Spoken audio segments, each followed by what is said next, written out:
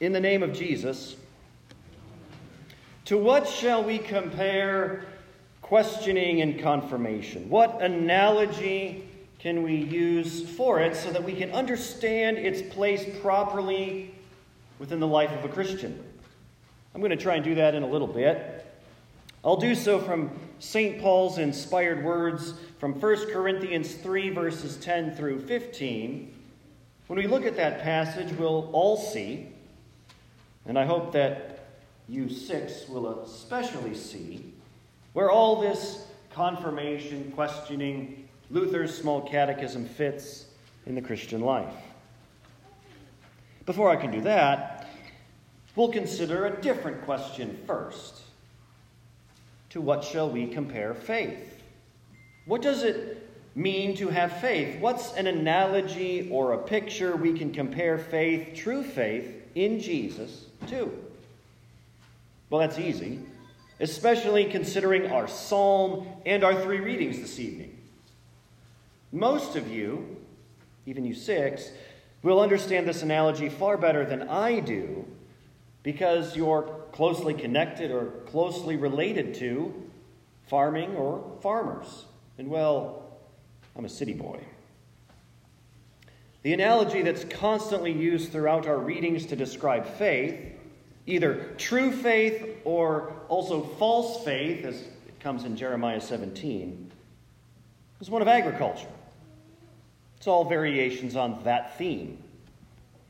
Lack of faith, or false faith, trusting in the wrong thing, is like being a shrub in the desert.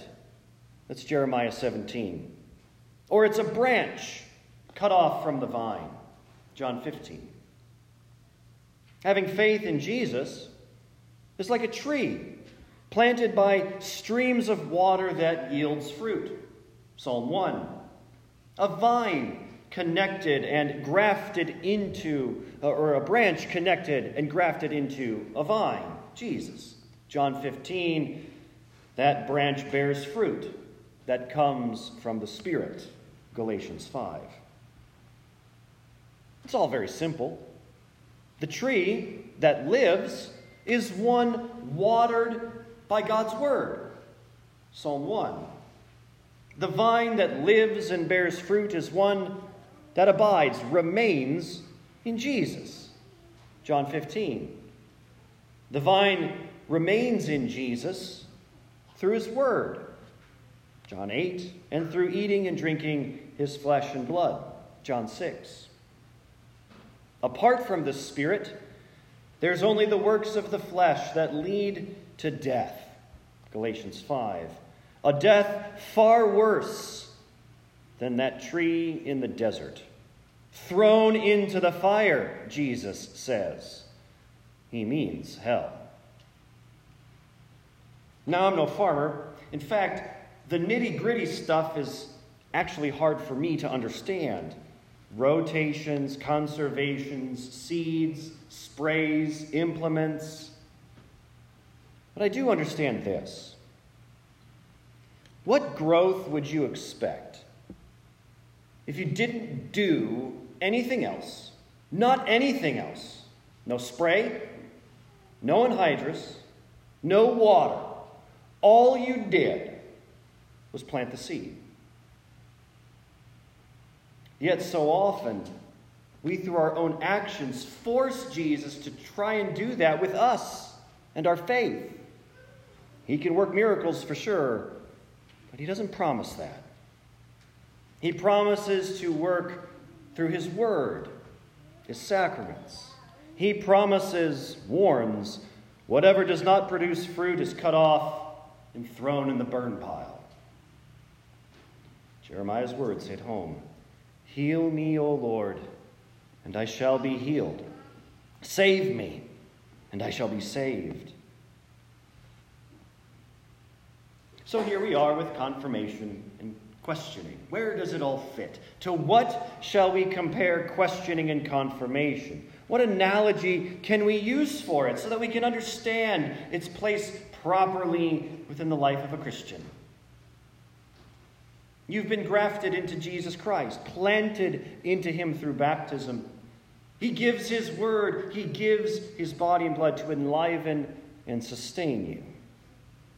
What about teaching? His word. What about the catechism? Well, let's listen to Paul in 1 Corinthians 3, verses 10 through 15. According to the grace of God given to me, like a skilled master builder, I laid a foundation, and someone else is building upon it. Let each one take care how he builds upon it. For no one can lay a foundation other than the one that's laid, which is Jesus Christ.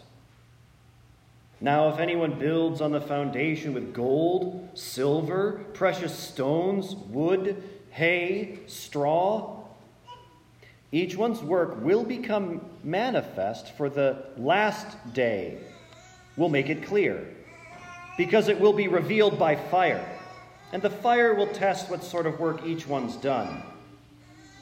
If the work that anyone has built on the foundation survives, he's going to receive a reward. If anyone's work is burned up, he'll suffer loss, though he himself will be saved, but only as through fire. How can we relate this then to confirmation classes, to the catechism? Christ is the foundation. And what you've learned, what we are all have learned or are in the process of learning, lifelong learning in the catechism, is sort of like laying out the blueprints for the building. But it's still more than that. All analogies break down. But continually receiving, preaching and his word, like the third commandment commands, well, it'll frame up the house, the rooms. And continually receiving Jesus' word, whether that's in devotions or Bible study, even in the catechism, and even receiving Jesus' body and blood, well, it'll add drywall, furniture, and additions on to the building. Always more ways for you to grow. To forsake these things is to build your own house on the sand, a house that will be swept away by Jesus, as he warns. To what else can we compare it? It's like batting practice, which even professionals do, but also learn to do better.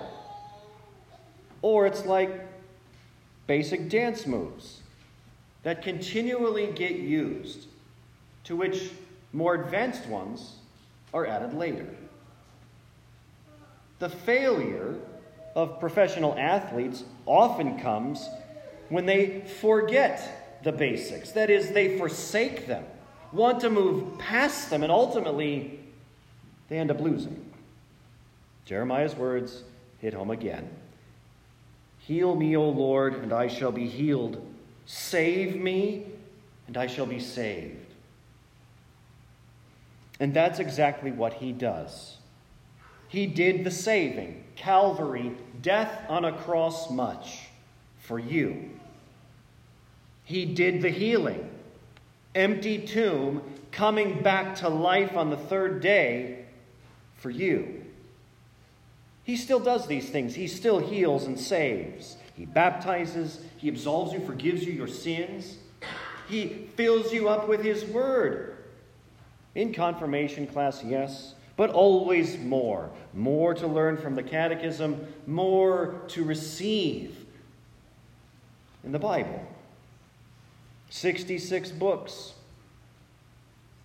1,189 chapters, 31,102 verses. A lifetime amount. He feeds you his body and blood for the forgiveness of all your sins, to heal and to save you. Left to yourself, you're a shrub in the desert, a broken down, dilapidated homestead. Plenty of those around, but not you in Jesus. He makes you his tree, his branch, his pleasant planting, in his word, and his gifts. Today, every day, always. In the name of Jesus.